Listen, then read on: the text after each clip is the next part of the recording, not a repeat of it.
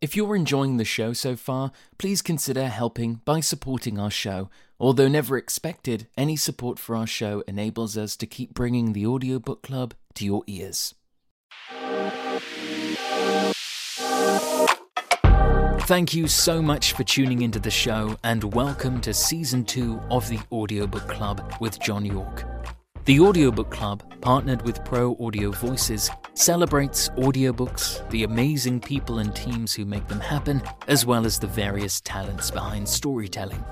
To learn more about Amplify and other opportunities to grow your sales, platform, and audience, head over to proaudiovoices.com and listen out for a short but informational advertisement within this episode. Let's start the show. Hello and welcome to the Audiobook Club. In this week's episode, we're so lucky to be joined once again by audiobook director, producer, narrator, owner of Ladbroke Audio, as well as the founder of Audiobook Creators Alliance, Neil Gardner. Neil, it's such a joy to have you on the show once again. How are you today? I'm really well, thank you, mate. How are you? I'm doing okay. I'm plodding along. Plodding along. Your life, your jet-set lifestyle, up and down to London, off around the world. Oh, what a life you lead. I was in Liverpool yesterday, so yeah, really making the rounds. That's good. Liverpool's a lovely place. My sister's moving to Liverpool, so yeah. Oh, really? Don't ask me why or where. Or, it's just, she's leaving Kent and going to Liverpool. Good for her. Fair enough. Well, yeah, it was lovely. It was actually the first time I've worked in in Anfield, recording some stuff many years ago, and this is the first time I'd been as a tourist. It was lovely. It is an amazing place. Yeah. There's so much to it. So, good for you. Go back. I will.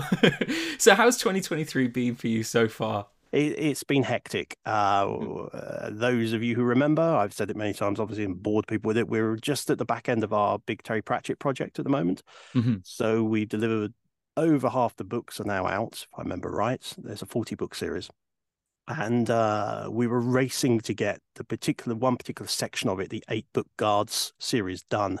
We got 4 done before Christmas. We had 4 more to do after Christmas, plus the final Tiffany Aching book, Moving Pictures, and Pyramids. So quite a lot of books to get done.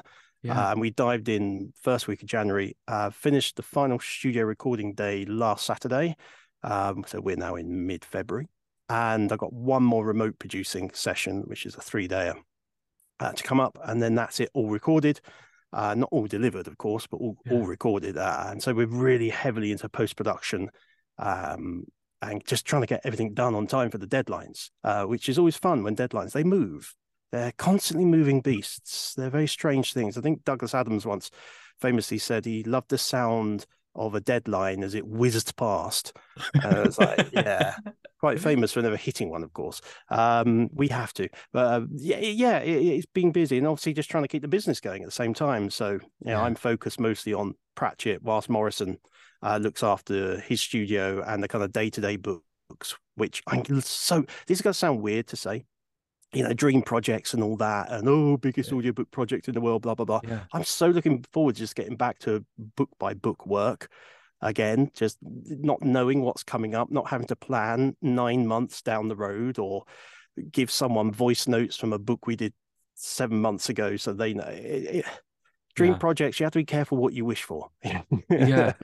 I was gonna ask, because this is, I mean, as you say, and quite rightly, the biggest, audiobook production series, that's going on at the moment. Is such a huge, monumental task. I was just going to ask a bit of a basic question, I guess, and I don't know how easy it will be to answer, but what's been your overall experience of this? Is it, like, kind of, how have you been during the whole production? It's been like nothing I've ever experienced before. I mean, we're quite well known for doing big project work. We've done the Georgette Heyer 56 book series for Penguin a couple of years ago. Yeah.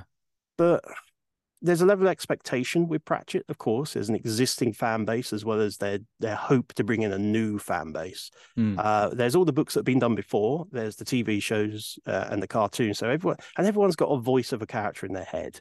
Kind of famously, these sorts of books, fans find any other version than the one they've grown up on to be kind of antithetical to them. It's you killed my childhood stuff. So you have all that kind of stress on you as well. Yeah.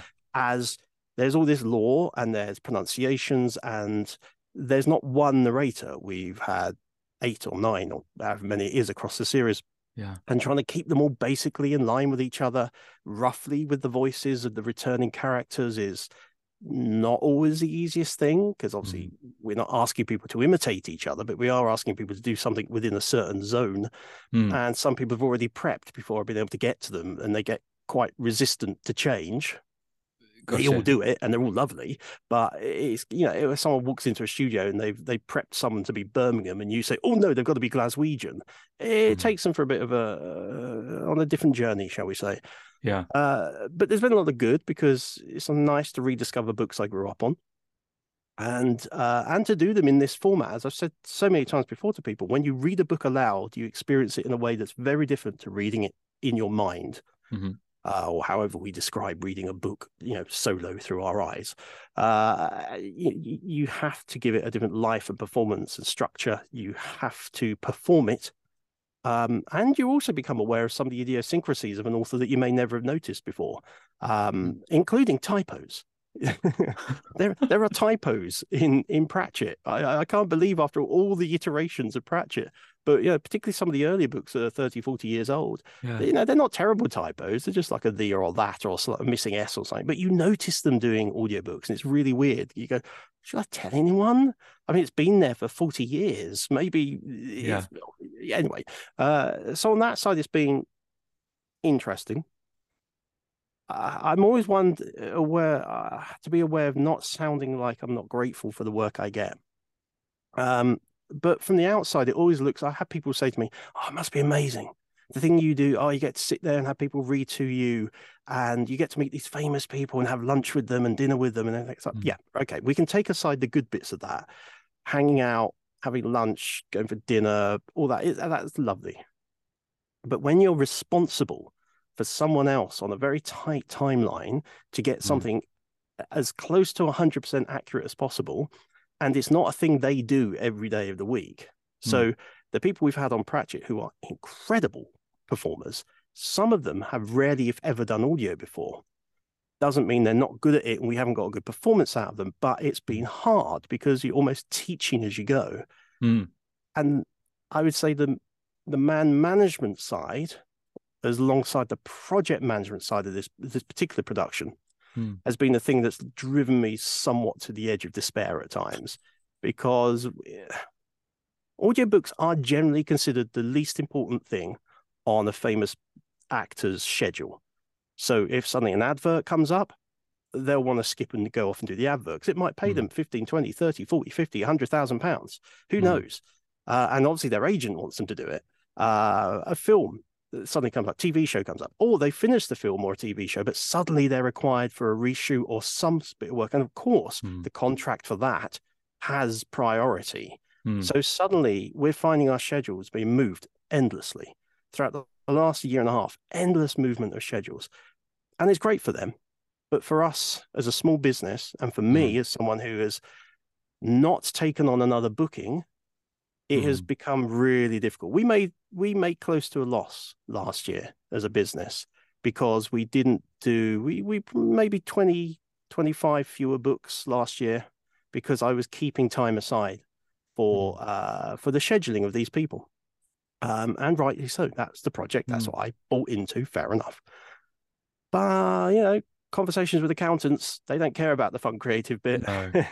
So I have to say that going forward, any big dream project like this again, I would probably have more robust conversations about things like scheduling and cancellation fees and time being paid even if the thing doesn't happen, that kind of stuff. You know, I've learned a lot, which is weird being the age I am and so far into my business, but you learn from every project you do. And none of that is to say there's been a lack of creativity and wonderfulness from those actors. They have been nothing short of incredible and friendly and lovely and apologetic and everything else, you know. But I'd say it's about to anyone, no matter whether you work in this industry or not, beware the dream project, because at some point it just becomes work. You know, you've got a job to do for a certain amount of money for a certain amount of time, and it's going to get stressful and you're not going to enjoy it for a while.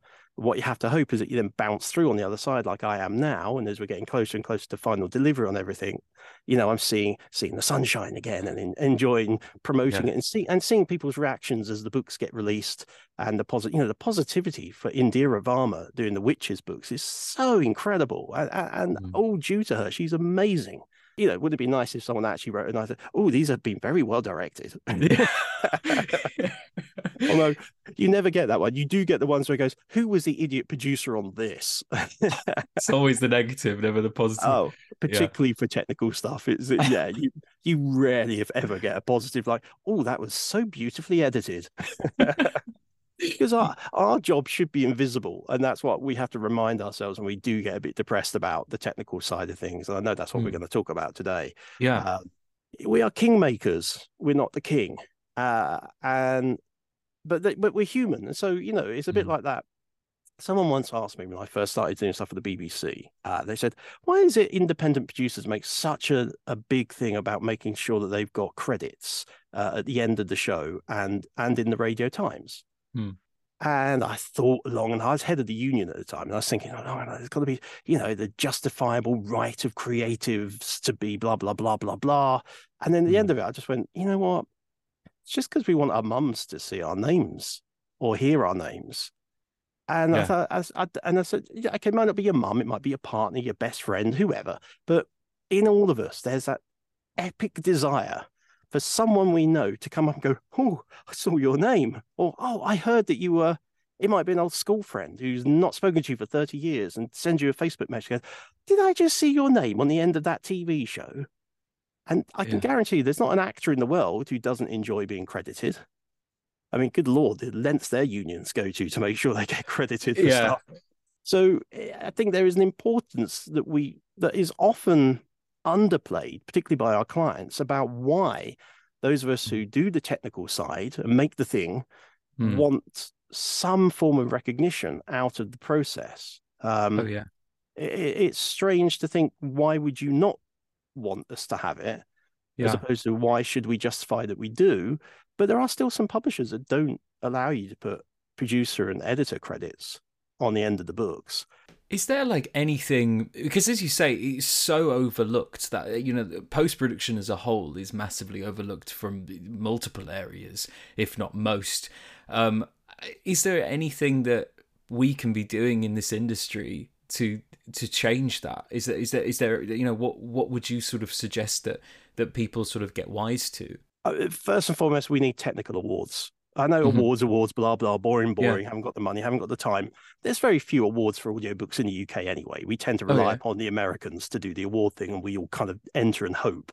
There's one award in the UK, Audiobook Producer of the Year, which is part of the APA awards that Audio UK organise.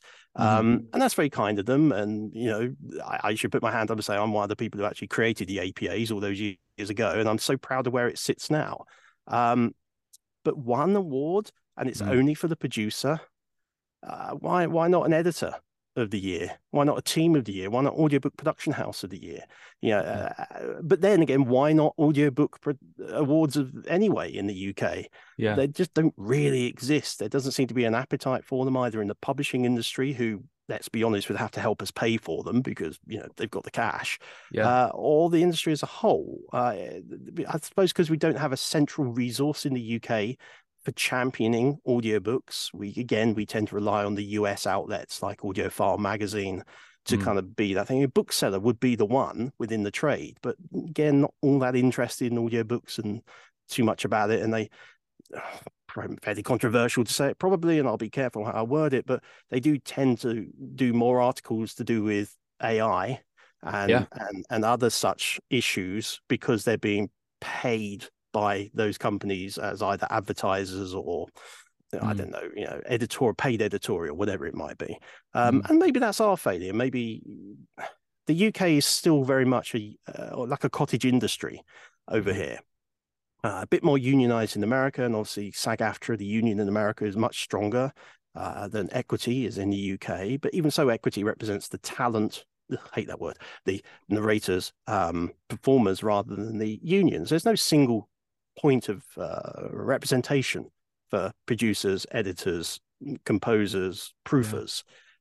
We've tried it with the ACA. It's not really something people are that interested in having, or at least not that interested in helping to create, which is a little depressing.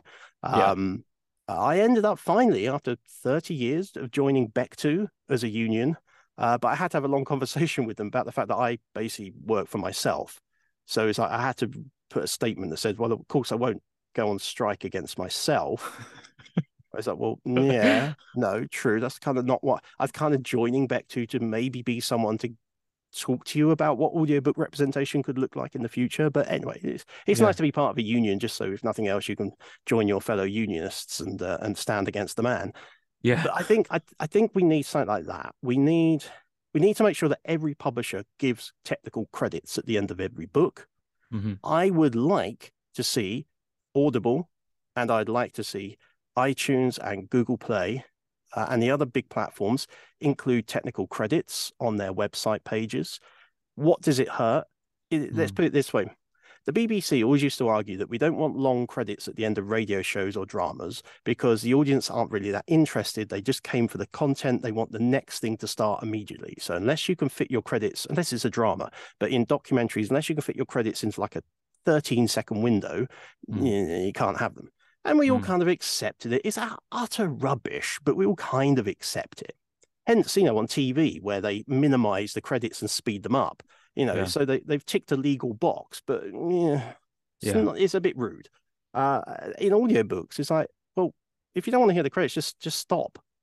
It's not like we're putting the credits midway through and forcing you to listen to them before the reveal of the murderer. I mean, I'd love to do that. It'd be brilliant.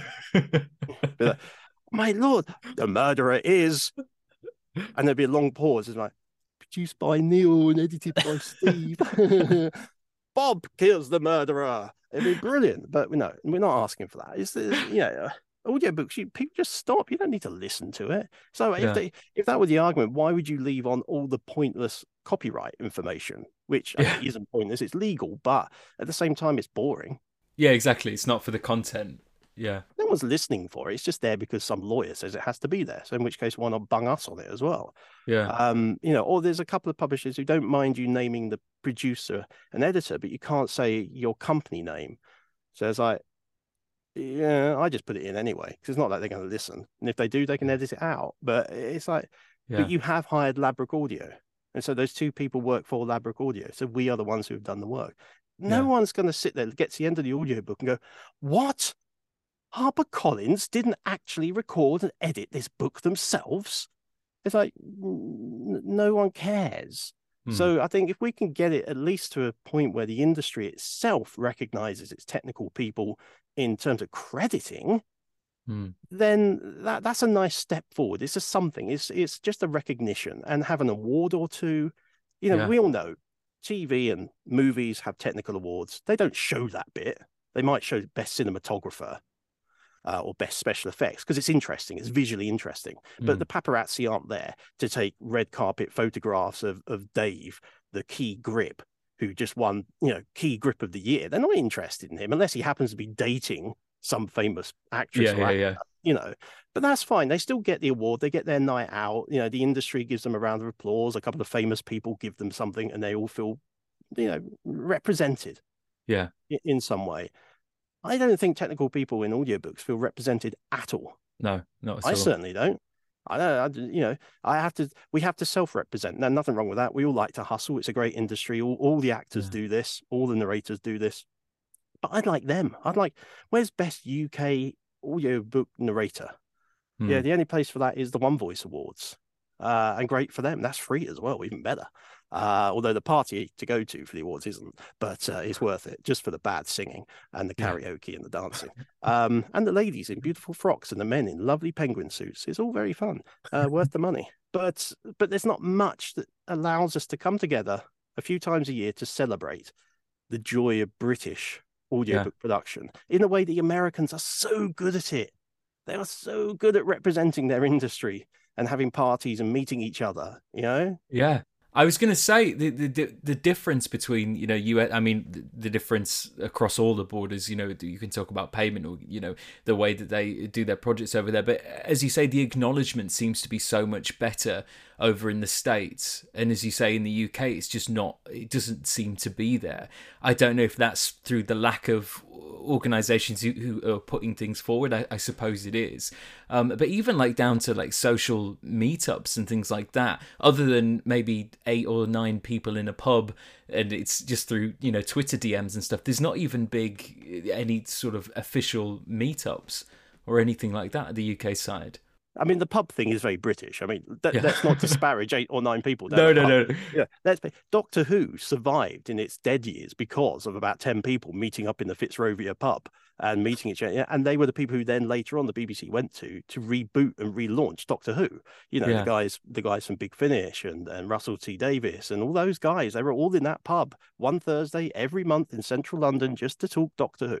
So it can work, you know, and it is British. You know, we love a good pub. Yeah. So what the heck? But you're absolutely right. When you look around, there's very little. Things tend to bounce off of the occasional event, of course. And I'll say this in UK, what is done very well is the VO side of stuff. So if you're into commercial and corporate VO work, then some of the work that particularly people like Rachel Naylor do, and the One Voice people do, the Gravy for the Brain organize, you know, Vond and all that sort of stuff. That's very good. It happens 3 or 4 times a year. You know, they get a good old slap on and dress up and have a good old party. But again, I think that's because there's lots of money in the VO industry in terms of comparison to the audiobook industry. So there are people who can afford those kind of parties. There are people that are willing to take time out to go and do those kind of parties. There are organizations who can put together those because they've got sponsors and backers and bigger businesses that are interested in throwing a few £1,000s towards a party. Audiobooks, there's no one. I have tried for many, many years to get sponsorship and backer. Not that the people such as the Audibles and the publishers of the world don't put money into supporting the industry. They absolutely do. But again, there's no big thing. There's no real big push for it. Equity up until COVID would try and do something once or twice a year. And it'd always be very nice, but extremely busy because it'd be one of the few things that happened specifically for audiobook people. You'd have like 100, 150 people turn up for a space that could maybe only just about take 150 people. And, you know, we all know, we work in voice. We know how loud those spaces get. And you end up getting stuck in a corner and just speaking to the same 6 people. And, you know, the people who've come who are like me, who'd come along as a producer, everyone like, oh, there's a producer. Oh, I must give him my business card. Like, oh man, can we maybe have like a half-hour meet the producer bit and then everyone else just let. I'm here trying to pick up women, honestly. You know what I mean? Like, there must be one single actress here because, you know, I want a date. Yeah, that joking aside, yeah, I actually used to feel quite sorry for the publishers who would try to turn up. But the second you know, there was like it was like hunting time. Oh, there's the guy from Audible. There's the girl from Harper. It's like, oh, you poor things. It's like, just yes, we know you're actors. We know you want a book. It's like we get it. Yeah, but at least they happened, and good on Equity for trying to do it. It's a hard thing to organize. Trying to organize the ACA, I don't know. I mean, I'm happy to talk about it here, but I don't know if the ACA is going to continue simply because no one else wants to put any time into it. And it takes, you know, the reason why PANA in America is doing so well is because they've been able to organize a proper committee. Each person's got a job to do. The membership are willing to pay, which my lot aren't, so they can afford to do things. And again, Americans particularly are very motivated in terms of hustle and self-promotion and the push. You know, they're very good at the push. And I don't know if we are necessarily. I know lots of people in our industry are very good hustlers, are very good at self-promotion, are very good at particularly the social media side of, look what I've done. Yeah. But I don't know that there's many people, and this was the same in the radio industry before, that many people that are that good at stepping outside of their own bit of the industry and trying to represent the entirety of the industry. Because what are they going to get out of it? And I'm not damning anyone for that. I've fallen into the same trap. You know, I launched the ACA with all that behind me, having done it 2 or 3 times before, but I've kind of run out of steam because it's like, well, no one else is stepping up to help. No one seems to see it as a positive. No one in the UK seems to want, let's call it a trade body, not a union, or a representative body that says this could all be a little bit better. I think we've all got a bit stuck in our, oh, thank God I've got a job. Yeah. I don't want to do anything too difficult because that might get in the way of me being able to earn just about enough to, but the UK is in a bad state at the moment. Yeah, and for those people who work in the audiobook industry where the money is atrocious, and I'm happy to say it, and I don't care which of my clients hear it, the money for narrators is absolutely awful. And then double that terribleness for the technical people. We're hanging on by the tips of our fingernails. And I know the publishers don't have a massive pot of money either. I'm not blaming them on that level because the UK side of the industry is a much smaller pond, better word for it probably, than the US side. But then, so many of the books we produce in the UK on UK rates are being sold internationally and in all markets. So often we get asked to record two sets of credits, a UK and a US, but neither us or the narrator has been given any additional money from the US publisher. Yeah. So again, it's interesting. Again, all these things are linked together, unfortunately, as always is. Money is the bottom of everything or the top of everything, depending upon how well you're being paid. And so much is reliant on this idea of, well, there's always someone else who will do it. And there is. If Ladbroke suddenly put our hands up and said, look, we need double, then we'd never get any more work again. Because I know nearly every other studio would go, oh, Ladbroke are asking for double. And you're saying, no, that's fine. We'll take the work. We can keep going. We'll keep going. We'll keep taking it. We'll keep managing. Don't worry. And that's just the politics and reality of running small businesses. You can't price yourself out of the market. But at the same time, we can't push the market rate up very high either for ourselves. Yeah. And that's a real shame because I would love to pay proofers double what they get at the moment. I think proofers are I think I mentioned this on our last interview, but proofers just don't get recognized.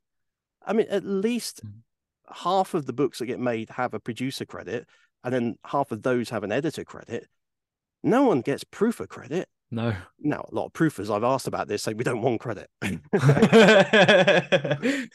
Not sure what you're so scared of, but okay, fair enough.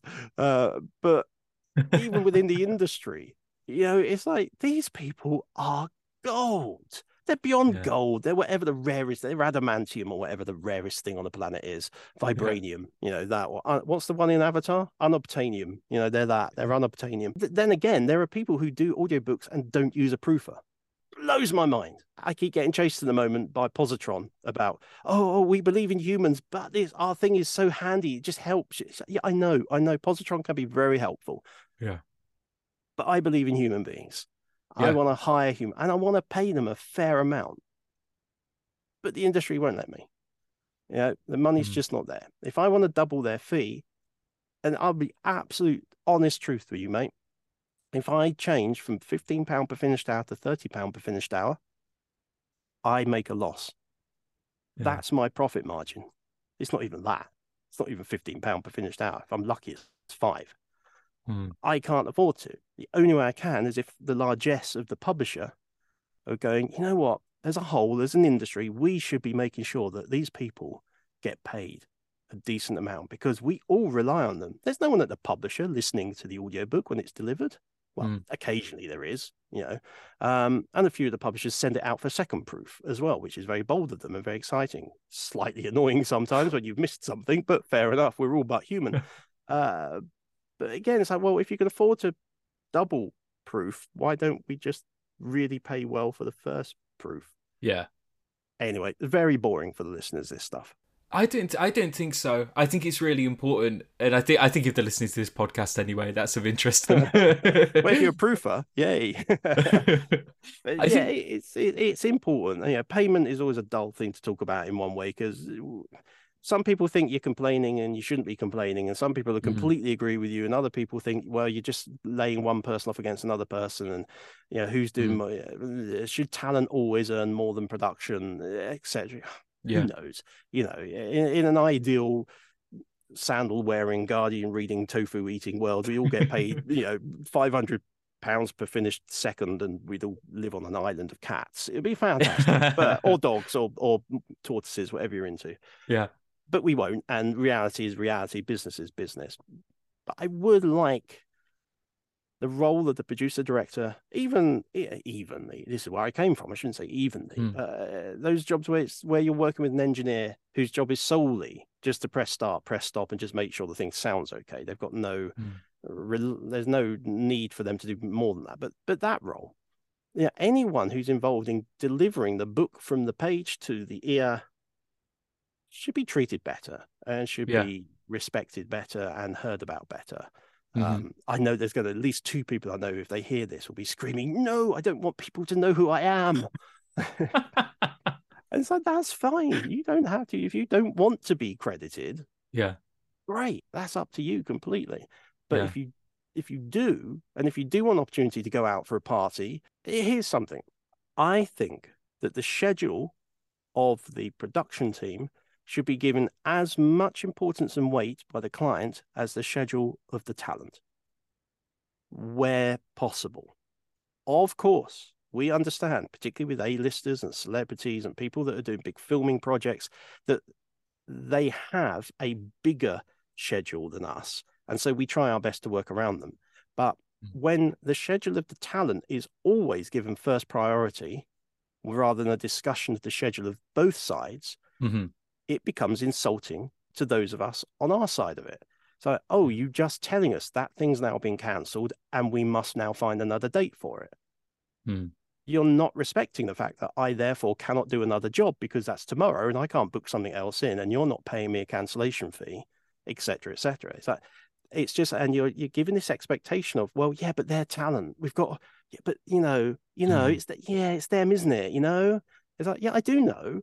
And the person as a down a pub person, I love dearly, they're wonderful, but them as a concept is really aggravating. It's like, we're not all beholden to you. It's not some kind of monarchy. Don't have to bow before the all great talents. It's like, you know what? Come talk to me when you can build a studio, set it up, run it, edit it, master the thing, and get the thing out to bizarre, exotic specifications, in the same way that I do not consider that I am in any way on your level as an actor. And I just think if we can get to a stage where, on the understanding, of course, that people like me, we are selling a service, and so therefore we try to be the most flexible people in the chain. But at least if you as a client, whoever you may be, can come to the table with a willingness to say, everybody I'm hiring, from the actor or narrator or performer through to the proofer, are equally as important as one another. And of course, this is a problem that's plagued entertainment since day one.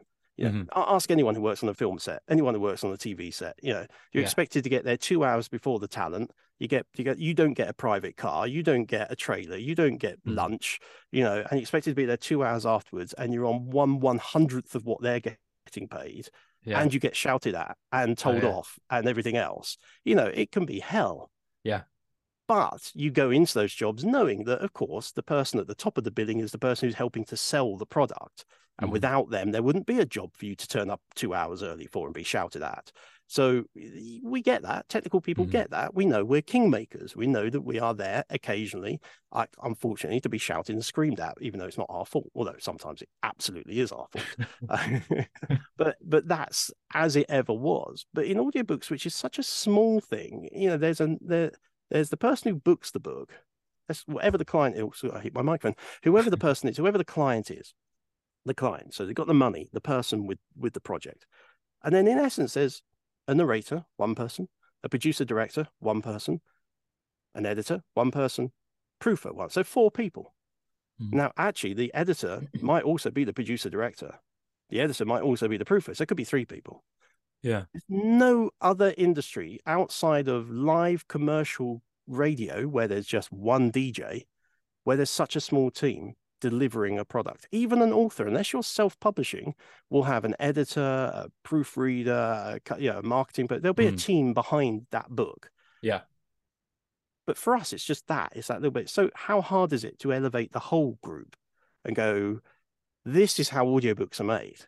These small, dedicated, really badly paid people, and they do it for love and passion, and they really get intense for a few weeks of their life. They give it their all, and they want to please the author and please the listener and please the publisher. Let's go, yay! Aren't they amazing? And then give them a bit more money. Are you hopeful for the future of this industry, especially like specifically in the UK? I know there's the whole AI topic as well, which will come into this. But I just wondered on a front, do you see this as progress to be made? Are you sort of optimistic about this, by nature? On the studio side of things, I worry. Pre-pandemic, studios are in a good place. Post-pandemic, so many people have got really well-built, developed home setups now, which on the one side could be handy to us because it means if we have somebody who needs to do retakes, they don't have to come all the way back to the studio. And for some people who have specific language abilities or accent abilities, we can hire them and their studio, and we don't have to try and get them down to us at our studio. That's all great. But it has changed the industry. Publishers pre-pandemic rarely would accept someone home recording unless you could prove you'd built the most perfect studio. Now, there are whole sections of the audiobook publishing industry that won't go near studio-based recordings unless they have to, because they perceive us as being more expensive. Well, that's because there's a marketplace for underpriced, undervalued home recordists. Now I will never damn someone for taking a job at the price they can get. If you need to pay your bills and you're willing to do a stupid amount of work for a stupidly small fee, that's your choice. But do recognize you're damaging the industry at the same time. In the same way that I wouldn't damn someone for getting thousands of pounds per finished hour. If you can get it, go for it. You do what you do. You're your own business person. So good for you. But as a whole, I am fearful for studio-based audiobook work. I'm not sure how many more years we have ahead of us where the accountants at the publishers will allow them to do anything outside of big celebrity stuff at studios that aren't owned by them. We see more and more. Hachette have got big studios in London. Penguin have just built a load of studios in London. Audible have studios in London. Harper have their own studios in London. I'm sure some of the others do. I don't know where Simon and Schuster record, but I'm sure they probably do. Although they might be part of Hachette, so I'm not quite sure. But more and more you can see where if we're going to build £100,000 worth of studio in our office block in London, the accountants are going to be honest to make sure we use the damn things. Of course they are. Can't complain about that. But it does mean less and less for us, those of us who have built our studios and been running our studios for all these years. Or you end up getting into situations where they come and ask you to do the job, but a really low fee. And we just need. Sorry, this one's budgeted a bit lower. Is that okay? I was like, well, I'm not getting anything else from you, so I'm going to have to say yes, but I might as well just shut, because otherwise I'm making a loss on this project. And what's the point of that? So I do fear that independent studio-based audiobooks, not a long way off, maybe 5 years before we are having to ask big questions of ourselves. I don't think places like Ladbrokes that basically only do audiobooks will be able to survive.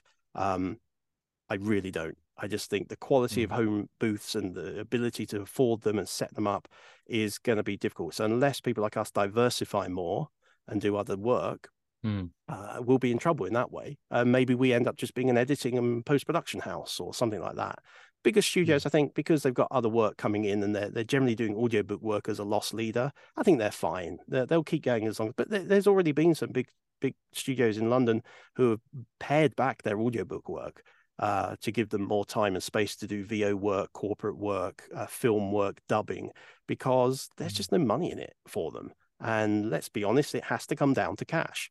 We all love our artwork and we all love being the voice of X, Y, and Z, but eventually it's got to pay for the cat food or pay for the mortgage or whatever it is you've got to pay for. And, it feels dirty in the UK to talk about it that way. But, all art pays for something. Absolutely. So, and it may not be every project pays for everything, but the purpose of creating art is to pay for things and obviously get stuff out of your soul and be all fluffy and lovely and gorgeous and wibbly, which is lovely. It's the joy of what we do is that we get, it's a weird way of putting it.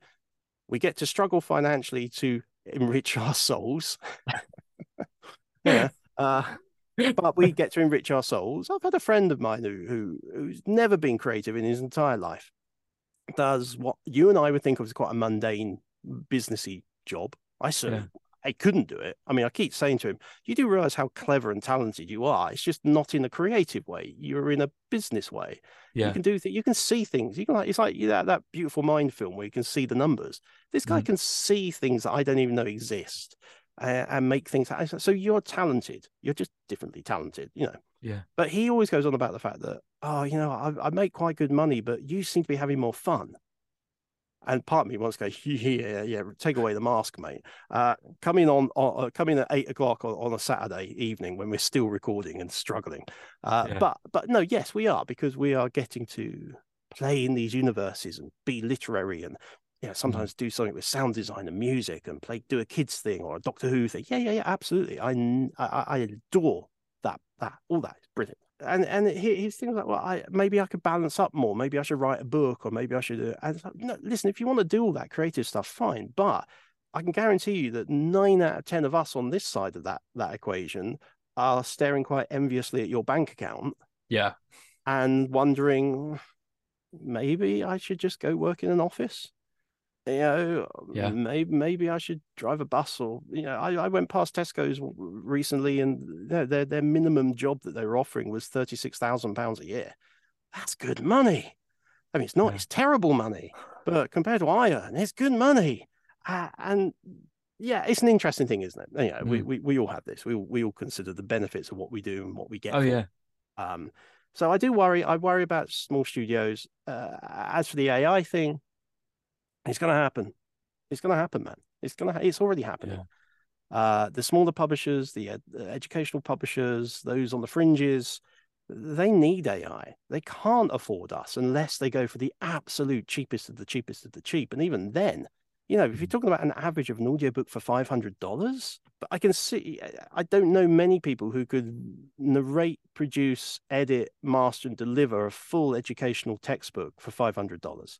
Yeah. It's just an impossibility. You might want to, you might try to, you might love to try and do it, but after one or two, your accountant, your partner, your cat is going to go, you're losing money, mate. So I get why it's developing so fast in those areas. And the thing is, in a year's time, it's going to be perfect. The machine learning that's going on at the moment, whether it's naughty machine learning that shouldn't be happening thanks to Apple and Findaway Voices and, or the shock, whether it's that or it's just, it's licensed machine learning going on in the background. People are selling their voices to libraries. And again, if that's what they choose to do, that's what they choose to do. It's going to get, right now, I've tried some of the most advanced ones. And the only thing that's not quite getting right outside of a few inflections and personal traits is breaths, because it's a computer. It hasn't learned yet where to put in random breaths. And once it's got that, I think we're going to find it very difficult to tell on a standard audiobook that doesn't need big voices and creativity, whether it's machine or human. And it's going to be able to do it. And what's really worrying from my perspective is not even that. It's the fact that these things are also, there's AI editing and AI proofing and AI mastering. So you don't need any of us even at the back end of it, tidying it up and in a year or two, we'll all be got all the jobs will be done by one AI. And that's worrying. Now, will big publishers make a thing of this? Yeah, there's gonna be a bit, and it's already kind of there. But let's imagine a big shiny sticker that basically says "human read." That is gonna be the selling point in a few years' time for audiobooks. It's going to be not that it used to be the differentiator was abridged and unabridged. Nowadays it's like the Terry Pratchett thing. All of them have never been done before unabridged. So it's a selling point. A couple of years' time, it's going to be read by a human read. Amazing. Oh my Lord, there's a human being. And it'll be and that's people will choose. They'll choose their camp. They're just looking for a fast, quick, educational listen. Don't care. They really want Hitchhiker's Guide read with masses of personality and character or anything. Oh, look, Stephen Fry, not the AI versions, read it. Brilliant, great. Let's dive in. I really want that. That's where my money goes. That's going to be an interesting 4 or 5 years as we go through that period. What happens after that? No idea. Because at some point, as with everything, accountants take control. And when accountants just look at the numbers, that's their job. I'm not going to damn accountants for doing their job. That's why we pay them. But they're going to go, why did we spend £5,000 on an audiobook? Let's say not a long audiobook, but a standard audiobook, when we could have done it for 2,000 using AI. And it sounds exactly the same because it's not a big, flashy Stephen Fry book. Yeah. And the budgets will change. The process will change. I'm not doom-laden about it. There will always be famous people reading books because look at the Grammys. Who always wins the audiobook at the Grammys? It's the big famous person. Someone's written a memoir and read a memoir, and great, brilliant, well done. But they won the Grammy for it. I mean, I can guarantee you the Grammy should go to the editor, because I could bet you anything they were terrible in the studio. Because they don't do it for a living. They're a singer or a writer or an actor. They can do that really, really well. But put someone in front of a microphone who's never done it before, it takes a lot of editing, a lot of post-production. So, the Grammy should come with a little mini Grammy that goes to the editor or the production team, so they can have a little, like, comes out the base or something. You open the little door up, and there's a little mini Grammy inside it. But of course, it promotes the industry. Oh my Lord, Rihanna's not just pregnant, she's done an audiobook about being pregnant. Everyone goes off and starts buying audiobooks. I mean, whether or not they buy anything other than Rihanna's book about being pregnant, who knows? But if it gets you a subscription to a service, you're more than likely, at least for that first year, whilst you can't cancel it, to make use of it. So that's great. Again, it goes back to why the Audible use Stephen Fry so much. I guarantee it's not because he's cost effective. It's simply, apart from the fact he's talented and lovely and wonderful to work with, but he shifts subscriptions. Yeah. If you want to hear him reading Conan Doyle for 80 hours, you have to subscribe, and people did and do. And that's amazing. It's a great way of doing audiobooks. Do you think like directing more publicity then towards audiobooks and the entire industry is the way to go? Like, for instance, with the Prince Harry book that came out at the start of the year, I know that Audible jumped up in subscription for people listening to their first ever audiobook, with that being that. Do you think that was, and then they've stuck around for a few more months to see what this audiobook thing is about? Do you think that is going to be key to maybe sort of stabilizing this for the immediate future? I know you're probably not going to have... Yeah, right, because you're not going to have AI read Meghan Markle's private diaries or something. If it's going to happen, it's going to be Meghan doing it. The A-lister reading audiobooks thing, which has been around prominently around for 5 or 6 years now.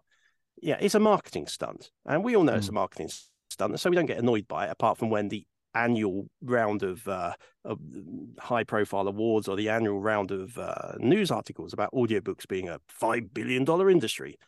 Deigns to suggest that famous actress number one has come down to the world of audiobooks because audiobooks are so hip and fan. No, they got paid $50,000 to do it.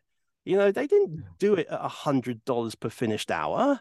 They did it because it's a marketing stunt. It's been paid for by the publisher or the audiobook company out of advertising and marketing. Now, no problem with that. I can guarantee you that the producer didn't get paid that level. I've done those jobs. We get the chocolate end of the stick, to slightly change the phrase, because it's just and that's fine. But it'd be nice if on a high profile job it was recognized that it's important. So therefore, maybe everyone on the job should get a little boost to encourage them to do their finest work. But yes, that will always stay human. I am waiting, though. I am definitely waiting for the first, what would you call it? Audiobook read by an AI voice of a dead celebrity. So a couple of celebrities have sold their voice libraries. They're getting on in age. They've sold their voice libraries to these big AI companies. You just wait. Let's say that they didn't finish their memoir before they pass. Their husband, wife, partner, agent finishes the book off, puts the last couple of chapters in. That happens all the time, the posthumous memoir. And then up to now, you'd either get someone who's a sound-alike, or normally you get another actor who's within the realm, the zone, the oeuvre of that original actor as a kind of nod and a wink and a she was my friend, whatever kind of way to read it. Yeah. And you don't pretend otherwise. You just go, and we've got this person who knew that person to read it because that person's dead. When are we going to get the first AI generated from a library, memoir, or whatever? That's going to be fascinating. We've got it in films. We've had the Steve McQueen, we've had the Steve McQueen thing. We've had the Princess Leia, Princess Leia, and mostly Star Wars. But obviously, advertising has been doing it for about 10 years. There's been some questionable uses of AI audio, reconstructing people from other banks of recordings to finish off something when they've passed away or refused to do it or whatever it was. So that's going to be fascinating because there's no other way you can do it. And if you want it to be famous person reading their book, now that's fine. But when is it gets licensed, famous person who's dead is now reading another person's book? Well, that's going to be creepy. That's going to be weird. Controversial, I imagine, at the start. Well, but the thing is, it's estates. The estate will agree whether or not it's something that person would have wanted to have done. And in essence, they've got the right. They've got the license. They've done the deal. The rest of us just have to say, what can we do? It's like the de-aging of Mark Hamill to be Luke Skywalker again in Boba Fett, Mandalorian, whichever one it was. It's like, listen, if Mark was happy for it to happen and he still got the job of coming on set and doing all the body work, and it wasn't against his wishes, fine. But let's, someday that joy that is Mark Hamill will not be with us anymore. But Disney will still be churning out terrible Star Wars, no doubt.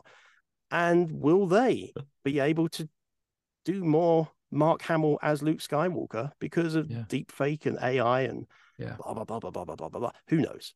All these things come along. Now, in audiobooks, will AI destroy our world? No, of course it won't.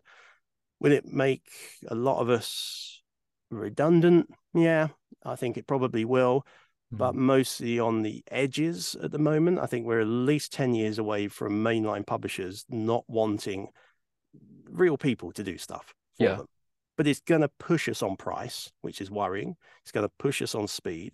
There will be, I think, around the edges, there will be pressure to say, why are you using a human proofer when positron could be doing it literally as you're recording? There'll be a point when you can have positron in your stream as you're recording, basically being a producer. Picking stuff up. It's going to get there because they're pumping so much money into it. So that's going to be interesting. I think it's more likely that producers, editors, and proofers are going to be replaced before narrators en masse by this technology. But again, I think your mainline publishers are always going to want to be able to say, here's Dave.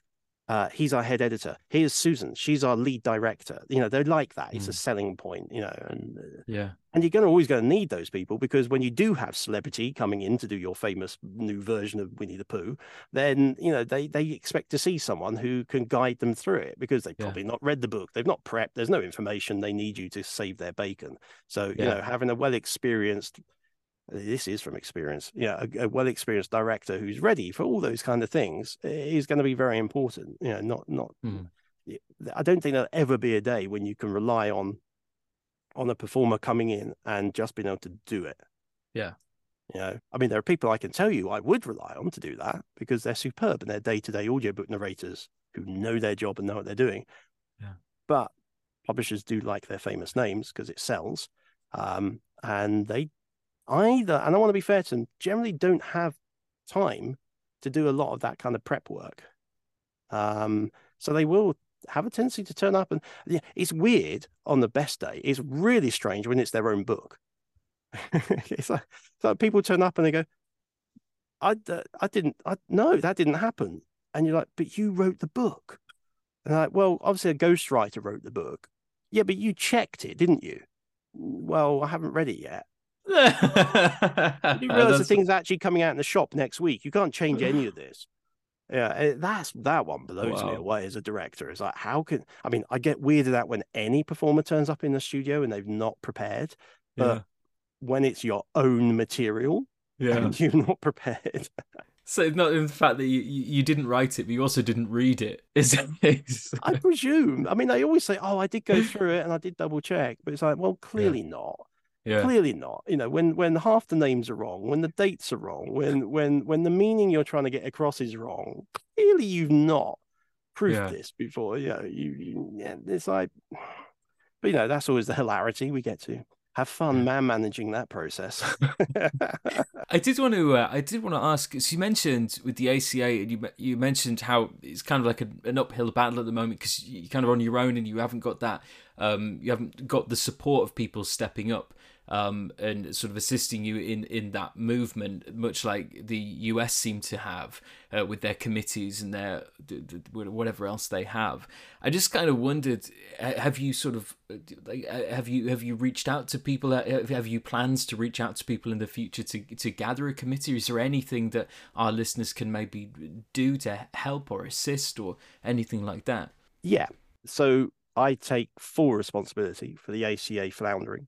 I just ran out of time to do it all on my own. So what I decided to do towards the end of last year was to reset it. So out of my own pocket, I paid for a complete overhaul of its website and its resources, so that it would be an exciting relaunch point for people. When we did the shift across and moved the membership over, we lost about 50% of our members, which was a worry considering it's free. What are you going to do? But again, when you ask people why, they were like, well, what's the purpose of this? We were either already a member of PANA, which is very active and it gives us lots of stuff. It's like, well, yeah, you pay them quite a large fee and there's lots of you, so they can buy stuff in, but they're great people and they work really hard. Or it was like, well, you're not really doing anything, so I'm not really sure. It's like, well, it's because when we ask you what you want us to do, no one replies. So I think the reality is the point of the ACA was to say, look, narrators are respected and represented by equity. The technical people aren't. There's no point setting up a technical person's union trade body group because none of the unions are interested. And there's no single source for us to represent ourselves against, so that the publishers aren't a single block, the clients aren't a single block. It's a difficult strike, but also there's very few of us. We're all in direct competition in the same way narrators are, and the reality is, if you do try this, then the clients are just going to pit you against each other. What's the best way of getting something off the ground? So it made me think, okay, well, the one thing that narrators always want is for us to support them, to say, we get invited to equity events, we get asked to speak on their behalf. What's it like working with them? Should they get paid more? What their rights should be? They get all the good union stuff. So I thought, okay, if we could get all the technical people to say en masse, yes, we absolutely agree that you should all be paid more, get more credit, have more fun, free chocolate bars, whatever it is that you want. That's great, because there's 100 technical people. There's 1,000 narrators. Let's get, then in return, 1,000 narrators all turn around and say, yeah, but you lot get quite a dodgy deal as well. So yeah, we'll back you up. Hence the ACA, the idea that everyone who gets paid to make audiobooks works together to uplift the industry. And it's not just about money and rights and credits and stuff. It is about best practice, trying to fight against some of the really weird things that the industry does, such as this kind of unilateral decision to go down a Spotify RMS mastering route, which makes no sense whatsoever. And not allowing us to be split as a cottage industry. We're so easy to split and fight against ourselves. It's an age-old tactic. It's why unions exist. It's why we formed what was the Radio Independence Group, now Audio UK, to say to the BBC as our biggest client, you know what, you need to treat independent producers better. And on this one thing, we're going to stand together. You're not going to split us between the big guys and the little guys. And it worked. It was a lot of hard work, but because everyone could see the value of it, all the indies bought in, put a bit of money in, put people up on the committee, brought different experts they knew in. And, it's a 4-year thing, but we got there and we got new terms of trade and new rights and new packages and everything else. This is really hard. People at the very start of the ACA, some good people, stepped up and said they would get involved. No one really did anything. It was still this idea that at the center of it, there needs to be a dictator.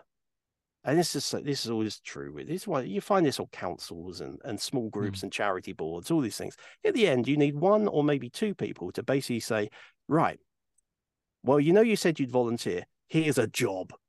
Rather than, and what I didn't want to do that this time. I want to say, right, once we've got these 8 people on board, everyone has to have a discussion. Who would like to do what? Someone like doing social media stuff. Great, you look after the social media side. If someone would like to do rights stuff, we could do rights stuff. If someone wants to do videos and films and uplift stuff and outreach and awards, but people are busy in this industry, and trying to get them to find time to do it and then getting them self-motivated to choose to do something themselves is really, really hard. So again, I blame no one but myself, because I didn't want to be the ringmaster. I've done it too many times before. I don't like the concept of the cult of personality, that it's Neil's thing. It's like, I don't mind people for the first year or two going, oh, Neil's the guy who got it up and running, because I've got a history of doing that, and that's fine. But I didn't want it to become, oh, Neil and Ladbroke, they're the ACA people, because for the publisher's side of things, it goes against us. Putting your head above the parapet only works if there's a whole load of other heads coming up behind the parapet as well. That way, you can all be shot, but individually you're safer. And that's always worked before. You can't be targeted, or you might not easily. So I don't know. Going forward, I've got to make a decision. I've pumped a lot of money into rebooting the ACA's website, putting new resources in place and everything else.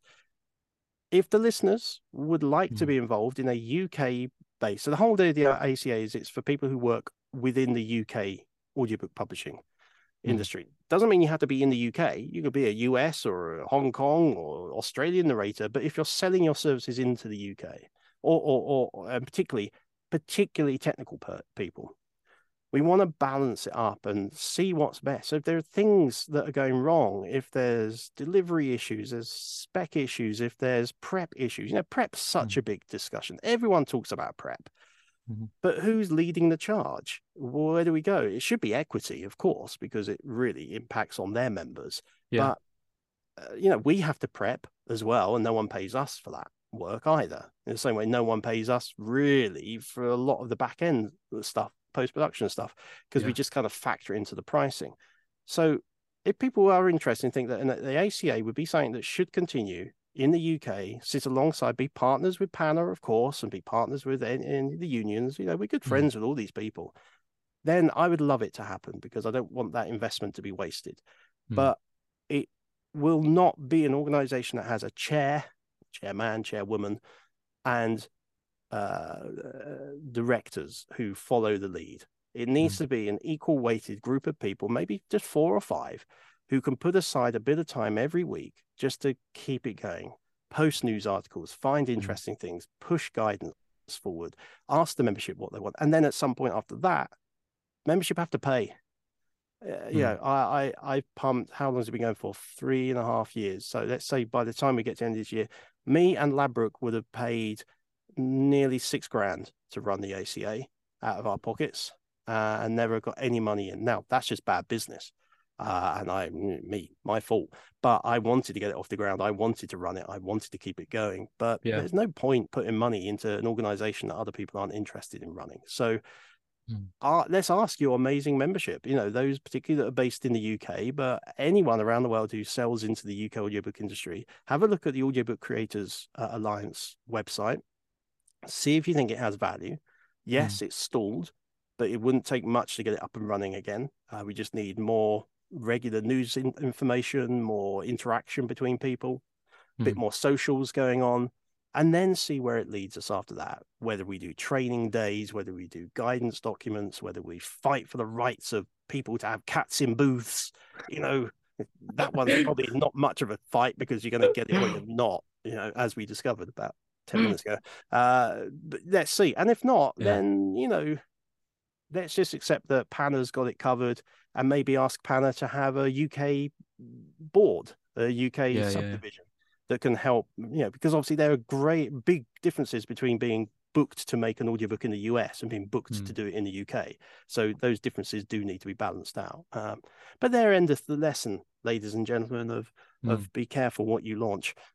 I think it is such a brilliant idea, and I think it's so needed. And I, for one, I for Careful, one would. careful. If you volunteer and it's recorded, you can't edit it out afterwards. Oh no, I'm not scared. I'm not scared of that. I would happily help in any shape or form I can. But obviously, just for the listeners, the ACA website link will of course be front and center in the description and the show notes. And I appreciate your support of it. And it's interesting doing it on a podcast, this discussion, because it's kind of a thoughts as they're happening kind of thing. No decision has been made. Yeah, I would love it to grow and flower and be something amazing. It started strong and we did some great work over COVID.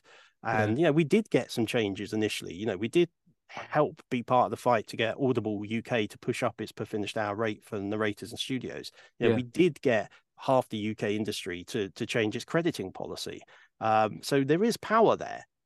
But it's a matter of refocusing it and making it a thing that's present and real and happening. And I don't think that takes a lot of work. But I'm not ashamed to say I'm old and tired, and I want it to happen, but I don't think I've got the energy to do it on my own anymore. And I also, it should not be down to one person to decide the direction of such an organization, because then it really just becomes a "what does Neil want" show. And as much as I like to think I'm a nice person who looks at what everyone else wants and tries to represent them and speak passionately for them, I'll miss stuff. I'll get stuff wrong. I'll think something should be this way, but in fact, the majority of people are thinking, well, no, it should be that way, but they've just not told me. And so there's me banging on doors going, oh, everybody should get free chocolate when they go into a booth. And actually all narrators go, no, what we want is a heat pad.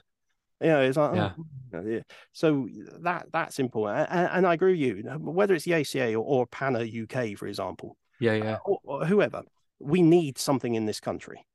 We need something to hold the publishers and the clients accountable, not because they're not nice people, not because they don't want to make great audiobooks with lovely people and have us all earn enough money to pay our bills. Of course they do. They're not evil people. They're lovely people. I've met many of them and gone to pubs with them. They're fabulous. But if we look at it just purely on a business level, just one set of cash moving from one place to another place, that kind of stuff does need to be discussed at times and away from creativity. It's one of the hardest things. I have to have this conversation every now and again with my clients, and I invariably start with quite a fluffy email like, oh, I'm so sorry, I'm not sending you pictures of kittens. I'm asking you once again, why haven't you paid me? Could you please pay me? And it will take me 10 or 15 emails. It's only ever happened like once or twice to get to the point where I should have started with, which is, oi, you owe me money. I want it now or else. Because I don't like not being the creative person and the fluffy person and the silly person. And the best companies have a person who has nothing to do with creativity and is just business.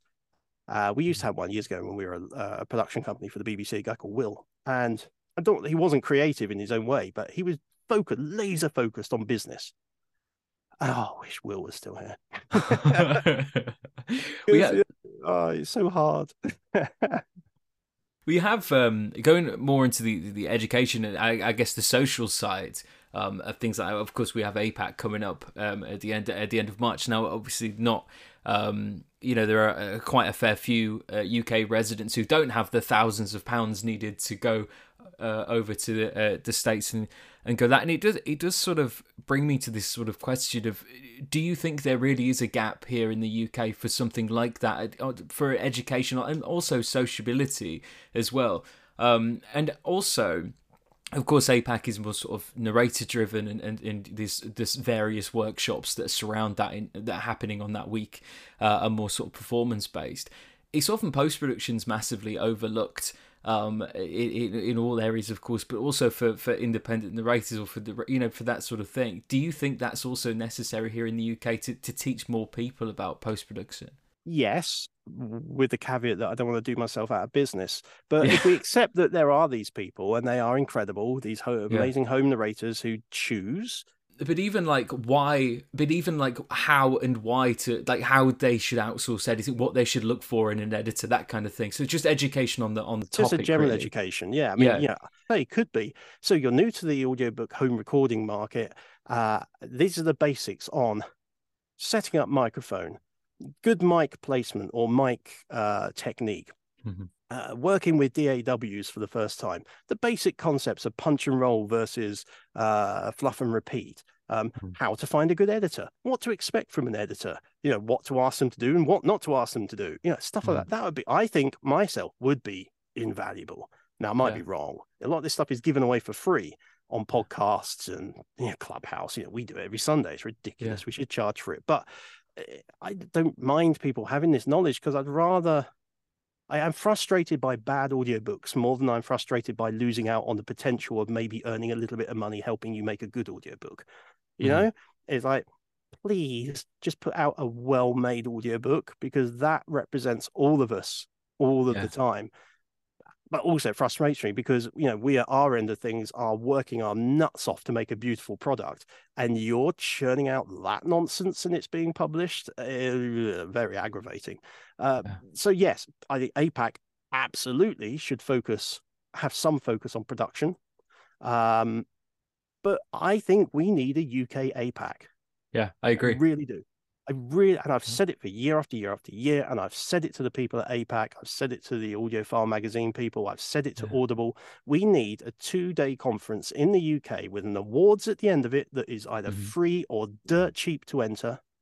Doesn't cost £1,000 a ticket to go to. You don't have to get massively dressed up for it unless you want to.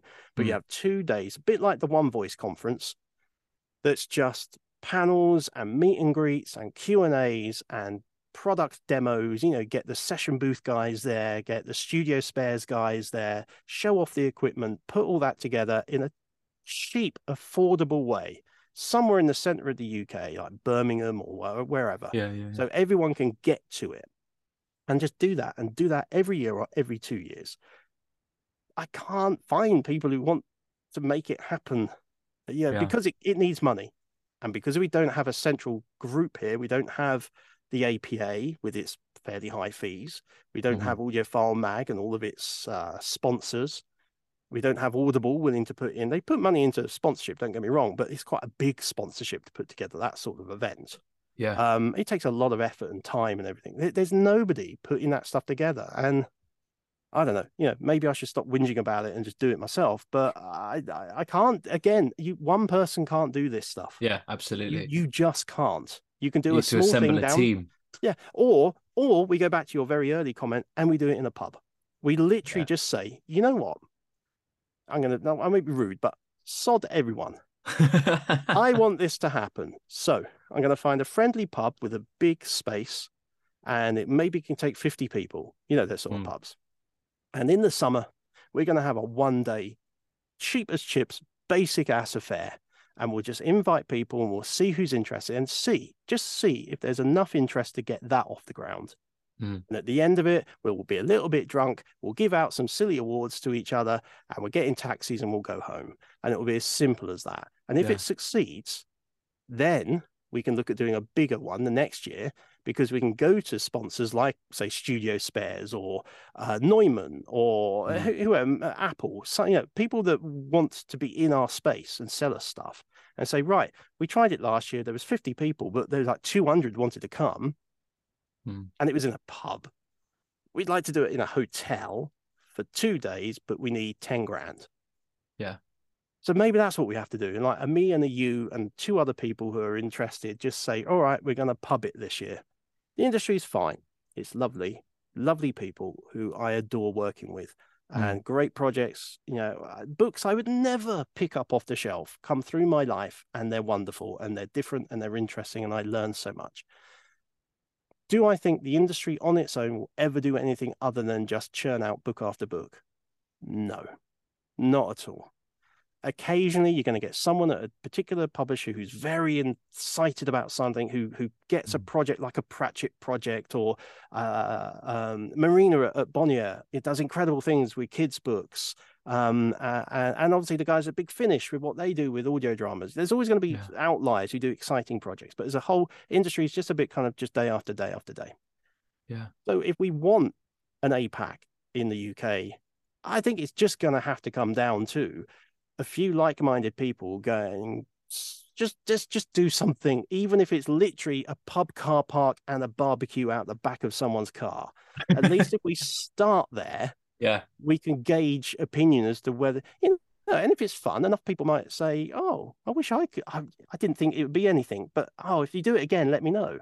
Yeah. And build momentum. I think that's going to be the only way we make any kind of UK focused change to the industry. And if we make it fun and interesting and worthwhile, you can get into conversations with other people in the industry about changing it, of course. So of course, there's always that little underhandedness to it. Not just having a barbecue and a pint. But let's talk, you and I, see what we can come up with for this year and see if we can do something nice. Because the other thing that needs changing in this industry is accessibility. We both know some amazing people who have different disabilities, and but particularly for those who struggle with issues with their sight. You'd have thought the audiobook industry would be a slam dunk for them. The publishing industry could just take them on board, bring them through as interns. Okay, there's going to be some things that are either impossible for them to do or take a lot of adaptation to allow them to do. Editing is a very difficult thing to do when you can't see, but it is absolutely doable. It just requires more time and a little bit of thinking. But certainly the management, the marketing, even the studio directing, all that can all be done by people of different disabilities, different natures, different abilities, and you don't see it happening. And why is it down to a few of us on the outliers of the industry sort of constantly going on about why is this? Have you heard of this guy? He should give him an internship. It drives me insane. So again, sometimes I wonder if trying to do it the official way, have a meeting, see if you can change policy, meet the person from HR, it's so slow and it's so difficult. But get them a little bit drunk down the pub with a burger. And someone might just say, you know what, let them come in for a week and see what it's like. I don't know. I might be talking out my fundament, but it just feels like more things happen in the publishing world when you're at a restaurant or a pub than necessarily in a. That's probably wrong completely, but it just feels like that. I know what you mean. I definitely know what you mean. That idea of meeting people face to face as well, which is obviously rare these days. Which is why so many UK people go to APAC. And I get it. If I could afford it and I could take the time off, I'd love to go once just to literally shake every hand. Americans love glad handing. It's brilliant. I like that side of it. UK people, I'm not sure. Ignore the COVID thing. It can be an ethereal handshake, but they like it. They like the face. Oh, you made the effort to fly 5,000 miles and pay $2,000 for a hotel room to get here. They recognize when the UK people come.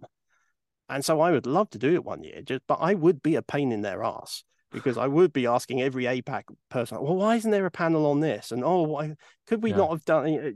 Because, but it works for them. It's their thing. And it's amazing. And I'm really excited that the people I know who are going to APAC, they're going to have a great time because the APAC people put on a great show and you're going to learn so much and meet so many people. But it's interesting because it's like going into the big swimming pool. It's like, the number of narrators that will be there, and if you get to meet the people from Podium or names of American studio publishers just all dropped out of my head, but the big famous studio publishers, they've got their rosters, they've got their SAG-AFTRA rates, they've got all the things that work for them. Trying to slide in as the sneaky UK person is like, good luck. I wish you well. People do come out. Billy Fulford Brown absolutely smashed it. And, he's one of our best known, biggest UK names working from the UK for the US. John Banks is another one, absolutely smashed it. It's worth going, particularly, I think, as a narrator, because that's a proposition they're expecting to see sold to them. Us turning up as hey, we've got 2 studios in Croydon. Croydon, where's Croydon? South London. Why didn't you just say London? Oh, here we go.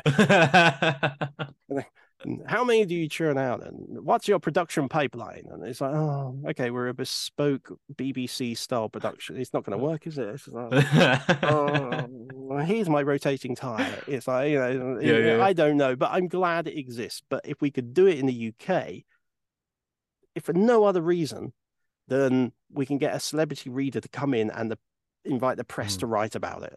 I don't. We could talk about this for hours, and it's not a podcast thing worth talking about on a podcast. But there's a future for the UK industry, but I think it's up to us probably us on our side, the creative side, to be the ones to push it. You Yeah. know, I always go Yeah, back yeah. to the incredible Rachel Naylor and what she's done with her VO network stuff. You know, she's got a big Yeah. team and everything else behind her now, but it's all her. I mean, that is cult of personality. I mean, you know, she wows people whenever she goes, and you know, she's this beautiful, talented, incredibly intelligent woman who just blows you away. But she's worked hard and hard and hard, year after year after year, building that machine that it's turned into. But it's never stopped being a very personal thing for her. But that's the proof of the pudding, isn't it? That one person, and obviously she had help from a couple of people. And Book Machine's another example of it, where they're rolling out, they're getting more staff now as it gets more successful.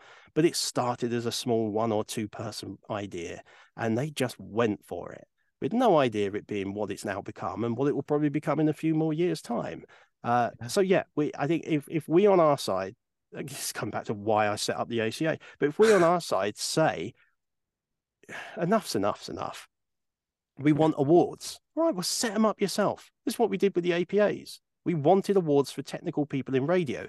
Sony's weren't willing to do it. BBC weren't willing to do it. So we, as a radio independence group, now Audio UK, went, all right, we'll do it. And it took a couple of years, and we got up, and it took a few years to get settled. And it's now turned into a major award. You know, a little bit of a monster, but it's still a major award. So if we want awards, we just got to do it ourselves. Yeah. It's going to be a little bit difficult. People will accuse us of just awarding ourselves things. And so, yeah, I recognize that the first year we do this, you can't give me the Lifetime Achievement Award. I recognize that. Year 2. But you get all those accusations of self-serving. But it's a starting point. Yeah. You know, if the publishers don't know we all want credits, then they'll never give us credits. If they don't know that narrators should be paid X and producers Y, they'll never offer it, because why should they? It's not in their best interests, you know. But I've never yet met a mainline publisher who, when you talk to them about these things, isn't willing to talk about it. It's just, are you talking about you as Neil or Ladbroke, or are you talking about the industry as a whole?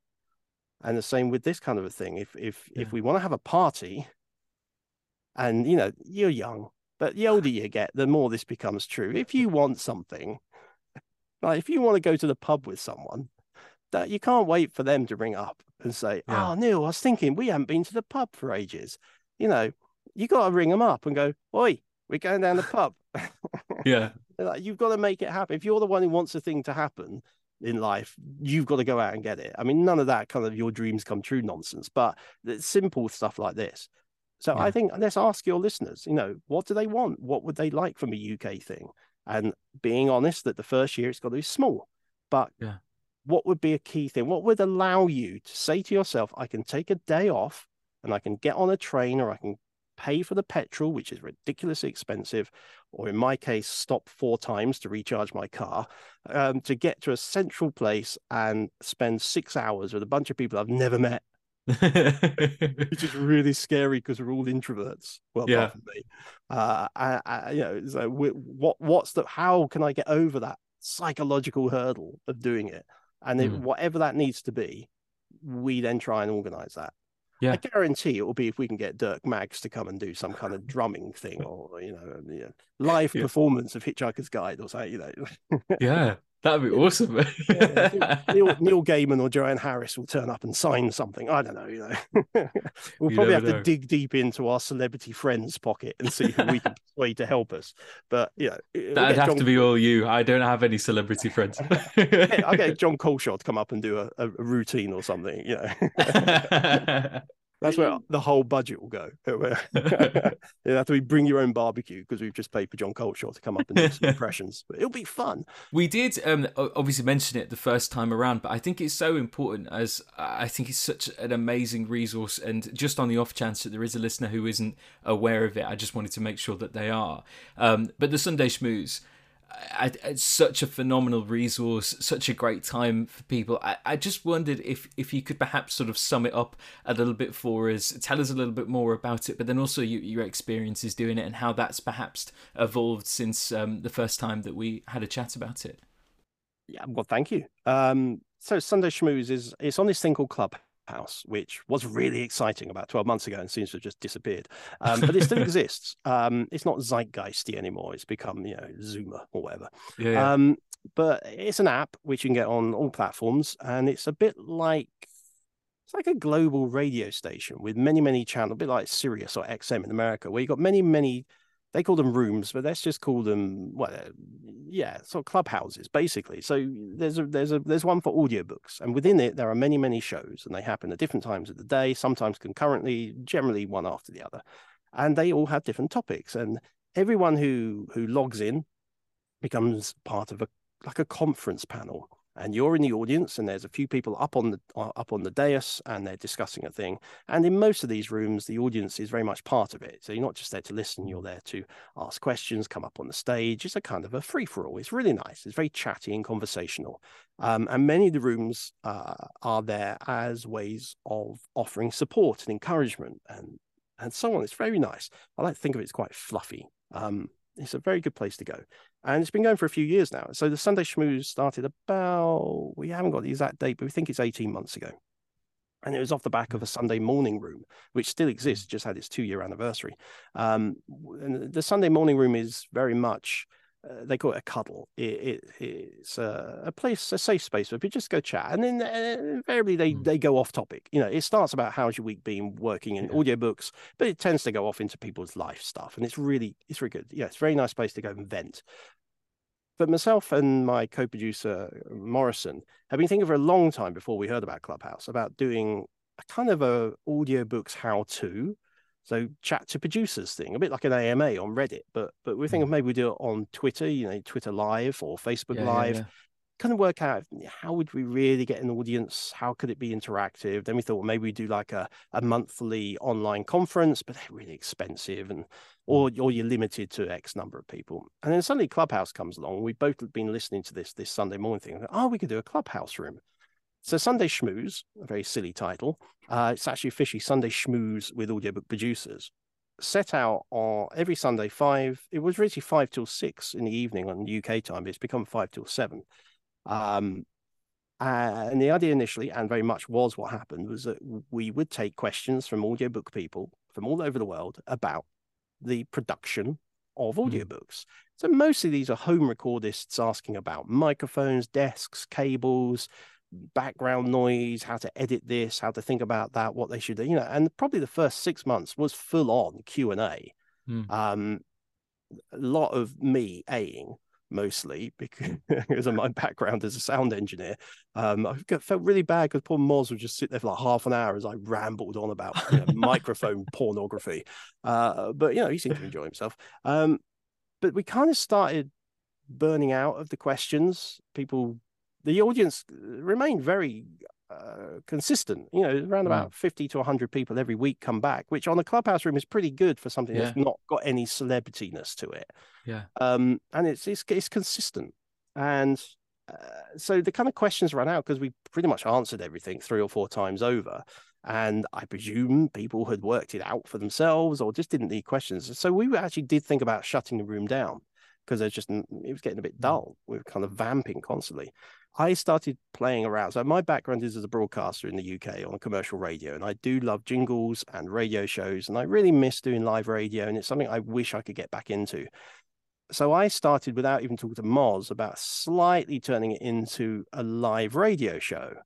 So if people aren't going to talk to us, we'll just talk to them, and we'll just entertain them, and we'll talk nonsense. And it will all be audiobook. It'll be based on what we've done that week and what news is happening and what we've seen. And hopefully say something in the best traditions of talk radio, which gets people to want to come up and talk to you. And so we started going down that route. And then, of course, those who've heard the show, I started investing in jingles and more jingles, and then getting celebrity friends to do more jingles. It's become a jingle show, but that's fine because it's me, and it pays other people. But then we started also using old interviews and getting people on the show more regularly as special guests, and then digging into my archive of audiobook interviews from an old radio series I had. And that's really where we sit now. It's like just a live 2-hour radio show, ostensibly about audiobooks, but often wambling off into other areas, generally to do with audio, but sometimes it's about speech and language and life. And yes, cats, but less less on the cats most often. But you know, the idea of it is, and I hope this is why people come along, because a lot of people, we rarely hear from a lot of our audience now. They rarely interact with us, but they're always there every week. So it's definitely become a radio show. Yeah, because that's what radio shows are. They're a thing you regularly tune into, but you rarely interact with. But you come back week after week, which is weird. So it is a bit of a struggle, I have to admit, because trying to find stuff to talk about for 2 hours. And I get quite down about the fact that people won't raise their hands and talk to us anymore. It does upset me. It does worry me, but they're still there. So clearly we're not boring them or upsetting them in return. No. Yeah. But I do worry that, you know, occasionally we will take a Sunday off, either because one of us has got relatives around, or you know, just over New Year we decided to give ourselves 2 or 3 weekends off. It's fun. I love it. Because it's become a radio show, it's very easy for me. You know, I've had a few people say, God, the amount of prep you do to get that show ready to go. It's like, well, jingles, yeah. If there's an interview. So when I'm at the studio at Ladbroke's, I'm always thinking about, because we've got an interview area set up permanently using a Rode podcaster setup. So if I get on well with a narrator and they've got time, they're not racing off at the end of a session, I'll ask, could we just do a 5 or 10, 15-minute interview that will go on my show? Because it's really hard to persuade people who aren't on Clubhouse to go on Clubhouse. Yeah. And that means we can get some really quite interesting people to come on, just not live. But hey, that's good. In 2 hours, you do need to go to the loo. So, you know, that's always helpful. So I hope that's of interest to people. What we try to make it is just a weekly friendly place for people within the industry to come and say hi if they want to. They rarely do, but they're there. So I'm assuming it's a silent hi, which now when I say that sounds like a drug-induced haze, but maybe that's what we are for some people. A lot of them are in America, so for them it's lunchtime. So I don't know. There's a few people who are even further away, and for them it's like 5 a.m. I don't know why they're tuning in. It must be crazy. But I hope, when you're listening, I hope it's enjoyable. It's a bit of work, but again, because I come from a radio background, the idea of suddenly going live and being expected to talk doesn't scare me, as you can tell from this podcast. It's the thing you get is what all broadcasters get, which is, am I still being relevant? Is there any need for this? And we don't know because no one tells us. Well, I can tell you my opinion. I think it's incredibly relevant, and I think there is a real need for it. I mean, for me, I was going to say surprisingly enough, but it's at the same time every week, so that it's not really surprising. But I make my tea during the show, so I'm there chopping veg up, chopping stuff off, listening to it, and it's become a part of the routine, you know. And it's sort of nice, and especially when my partner's off in the other room doing her thing, I'm with you guys hanging out, even though it's just, even though I'm just consuming rather than giving most of the time. But it is tremendously helpful, not only as a resource, because obviously the educational aspect to it, you get to hear stuff and you get to hear what you're up to, but also just pure entertainment. And it's, you're talking about things that matter a lot to me and is in my world. So yeah, it's incredibly fulfilling to listen to, in my opinion at least. And I'm sure many people, they wouldn't be turning up if they didn't think so. That's the reality. Is that I always look, and you have to look about an hour in because people are coming and going and leaving, and then you look at the end and you see the total number. And normally we've got up to about 100, 150 people have come in and out of the room. Yeah, some of them are going to be bots, and some of them are going to be people who are like, "What's this? Oh, that's terrible." So I always think that we've got a kind of a key core 50 people, which in radio terms is terrible, but in terms of a small app-based broadcast, it's really good. I think so. You pop into some other rooms, they've literally got 3 or 4 people there, and there may be very, very interesting discussion going on, of course, but then there's others with tens of thousands of people, and they're all talking at the same time. It's like, this is crazy. How is this of use to anybody? I'm very proud of what we do, and I'm really proud of what Morrison brings to it, because he doesn't come from a broadcasting background, and he's learned as he goes along. And I do say to him often, do shut me up. I try more and more now to not answer first, unless it's something really obvious that it should be me, because just the differences of our backgrounds. I do always try to let Morrison have a first say. You notice he introduces the show where I get to introduce the show, and it's because I want people to get to know him as well as I know him. He's this incredible human being who's warm and kind and intelligent and caring, but he's also incredibly talented and incredibly unassuming. And obviously I'm not. I'm Mr. Braggadocio, shout it from the rooftops kind of guy, because that's where I came from as a broadcaster. But I want the world, like the world had, let's be fair, the amount of work he's got doing Sunday Schmooze, editing work, it's all the ladies. He never works for men. It's all the ladies. There's something going on, and I'm very happy for him. But I do want the world to get to know him better. And the Schmooze is a good way of that, because he's someone that I think everyone should get to know. He's such an incredible man. But yeah, you're right. They're always there. Those people are always there. We're always giving them something. And so, yeah, we will continue to lean into it being more of a radio show affair. 2 hours live. Audiobooks FM, that kind of nonsense. I've literally, the money I've spent on kit in the booth I'm in now to be able to run it like a professional radio show with, fast start buttons and being able to play in sound sources and do all that kind of stuff is ridiculous. I mean, gosh, I shouldn't have done it, but sounds great though. The jingles are brilliant. Yeah, I miss being in live radio, so it's my nearest thing I can get to. So it's but it's fun, and if we're educating, and there is always at least one technical question a week, and it's really nice to be able to talk about that and just make sure. And I do like the fact that there's this group of people around the world who know that if they hit an technical issue with making the audiobook, we're going to be there on a Sunday, and they can reach out privately. But they now know there's a couple of guys who. And this is true of the audiobook industry as a whole. We're always there for each other. I had a thing, I can't tell you exactly what it was, a couple of weeks ago, but I desperately needed someone to record 4 words for me for a thing. And they're a big name person, and I could not in any way get them into my studio in Croydon. There's just no way. Their schedule is just utterly insane. They're happy to do the 4 words for me. And so they said, "Oh, I'm going to be at this central London dubbing studio on Friday, doing a job for a big name person. If you can get them to say it's okay, then I'll just do it while I'm there." So I'm thinking, okay, well, all right. So I reach out. I've never worked, don't know this studio from Adam. I mean, they're a really famous broadcast studio. So I reach out and explain the situation and everything else. I mean, it's fully expecting them to say, "Yeah, we can, but it'll have to, we'll have to charge you like 150 quid or something." And they're just like, "Yeah, he's fine. Could we just get an email from him and his agent saying he's fine to do it?" So I got that. And I went, "Yeah, okay. We'll just double check with the producer at the client for the advert that we're doing, just see if we can just tack it onto the front or end. It shouldn't be a problem." Getting half an hour later, like, yeah. The client's like, "Cool, don't worry about it." So I went back and went, "Yeah, but I say, for how much is it going to cost?" "What do you mean how much is it going to cost? He's in the studio and it's 4 words."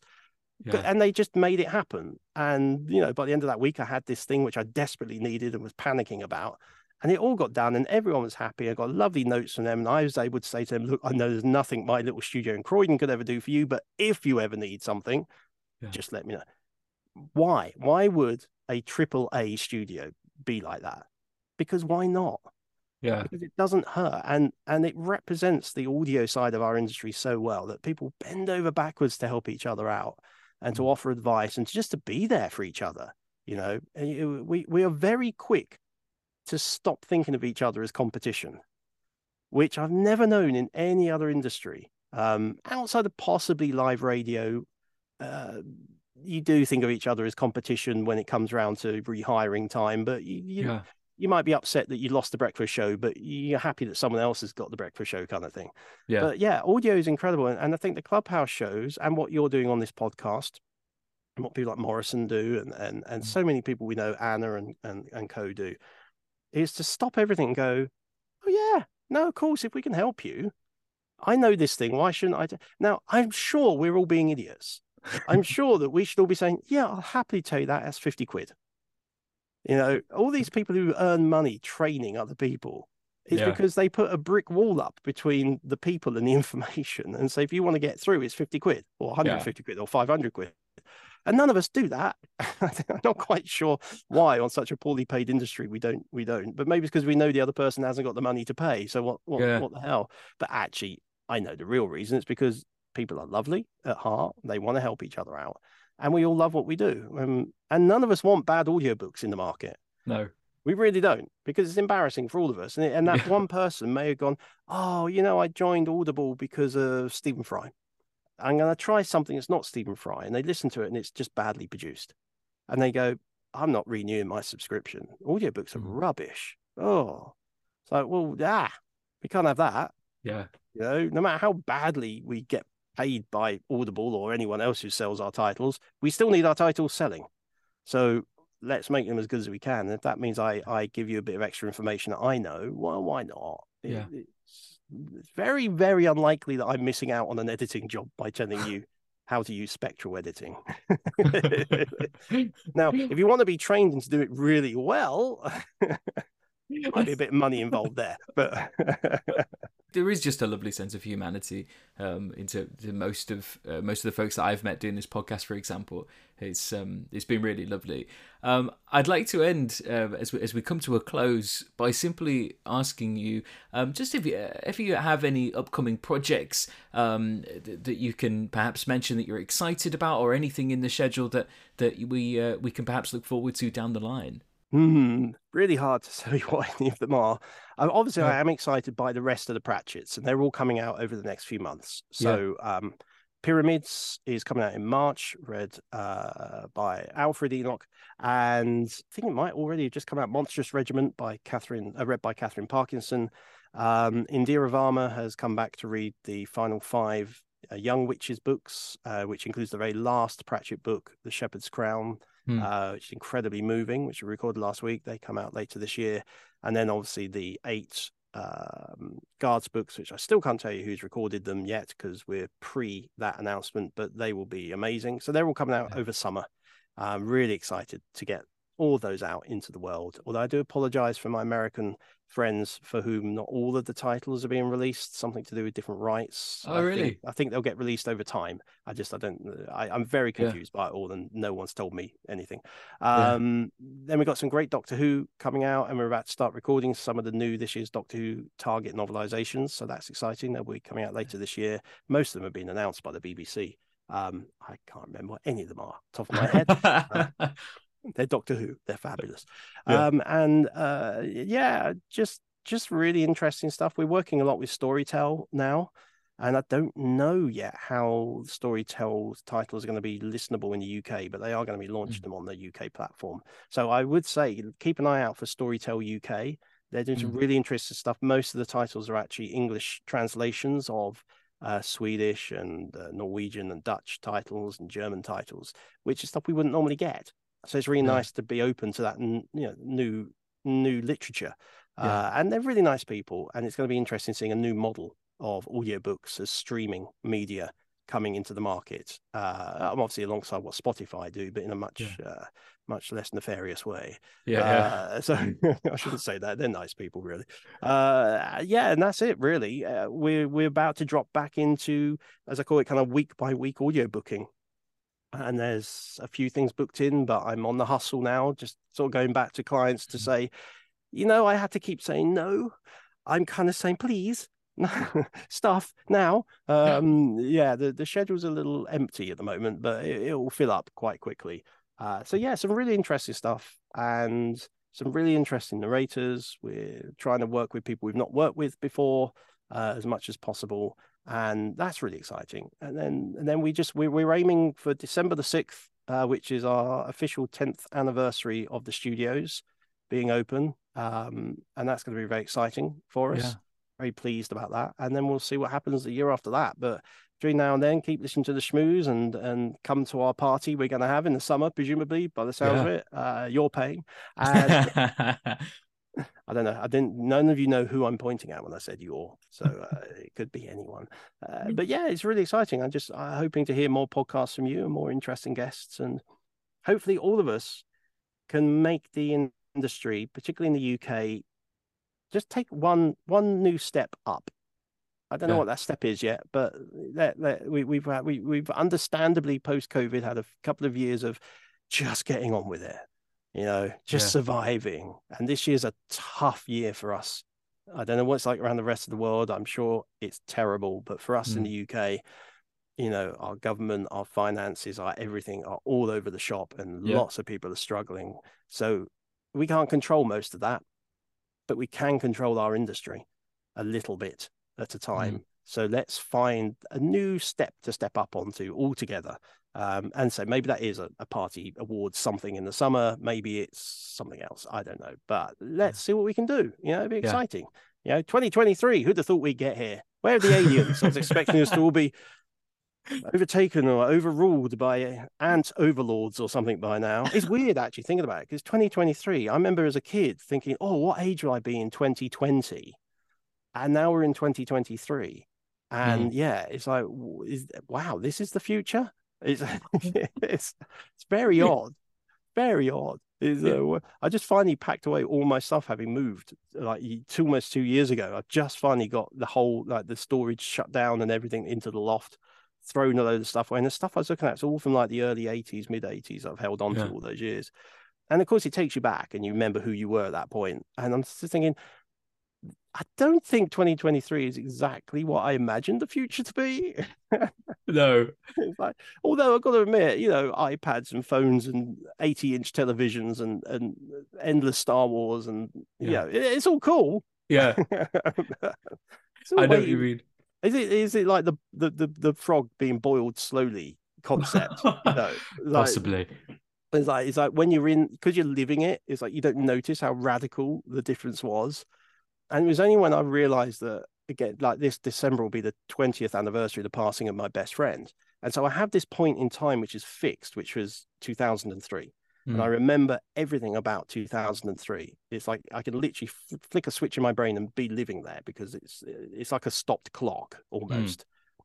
And that's when I recognize how amazing the world is around us, outside of all the horror and terror and nightmare stuff that's going on. But in terms of the technology and the fact that we can have a booth in our house where we not only can record a professional audiobook, but do a live radio show and it's all affordable and doable. And I think to what my best friend, if he literally appeared right here, right now, I mean, I know he'd do it like he's a zombie in American Werewolf in London just to freak me out.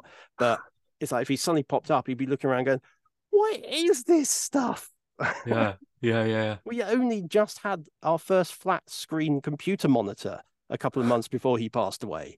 So it was like, whoa, the difference between CRTs and 80-inch flat screen plasma OLED stupid 4K things that we all have in our living rooms now.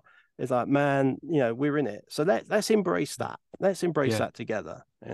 No, you're absolutely right, and I couldn't agree more. All of Neil's links to social media, the ACA website, and of course the schmooze will be linked in the show notes. Thank you so much for tuning in, and of course another huge thank you to you, Neil, for joining us. It's been so fun to chat to you. Thank you so much for having me, and keep up the good work. You are so invaluable to our industry, just giving the voice to so many people. So there's more weight on your shoulders, brother. Thank you so much. Frustrated by the royalty rates for your audiobook? Annoyed that when the digital distributors say 70% royalties, they actually mean 70% of 50% or 80% of 70%, neither of which is an actual 70%. Wishing there was a way to cut out the middleman? Yet, you want your audiobook listeners to have a smooth and positive experience, and a direct download sale from your website won't deliver that. We at Pro Audio Voices hear you. Out of our commitment to our author clients, we've created Amplify, a program that provides an actual 65% of the sales price that you set, that gives you access to your customers' names and emails so you can reconnect with them, and keeps you in the driver's seat. Check it out at proaudiovoices.com. You'll find Amplify in the marketing menu. Thank you so much for listening to this episode of the Audiobook Club. This episode was sponsored by Pro Audio Voices. If you have a story you want to bring to life, head over to proaudiovoices.com to get in touch with industry professionals that can take care of every step of production, as well as offer support and guidance with marketing, growing your brand, and boosting your sales. Once again, that's proaudiovoices.com. Thanks for listening.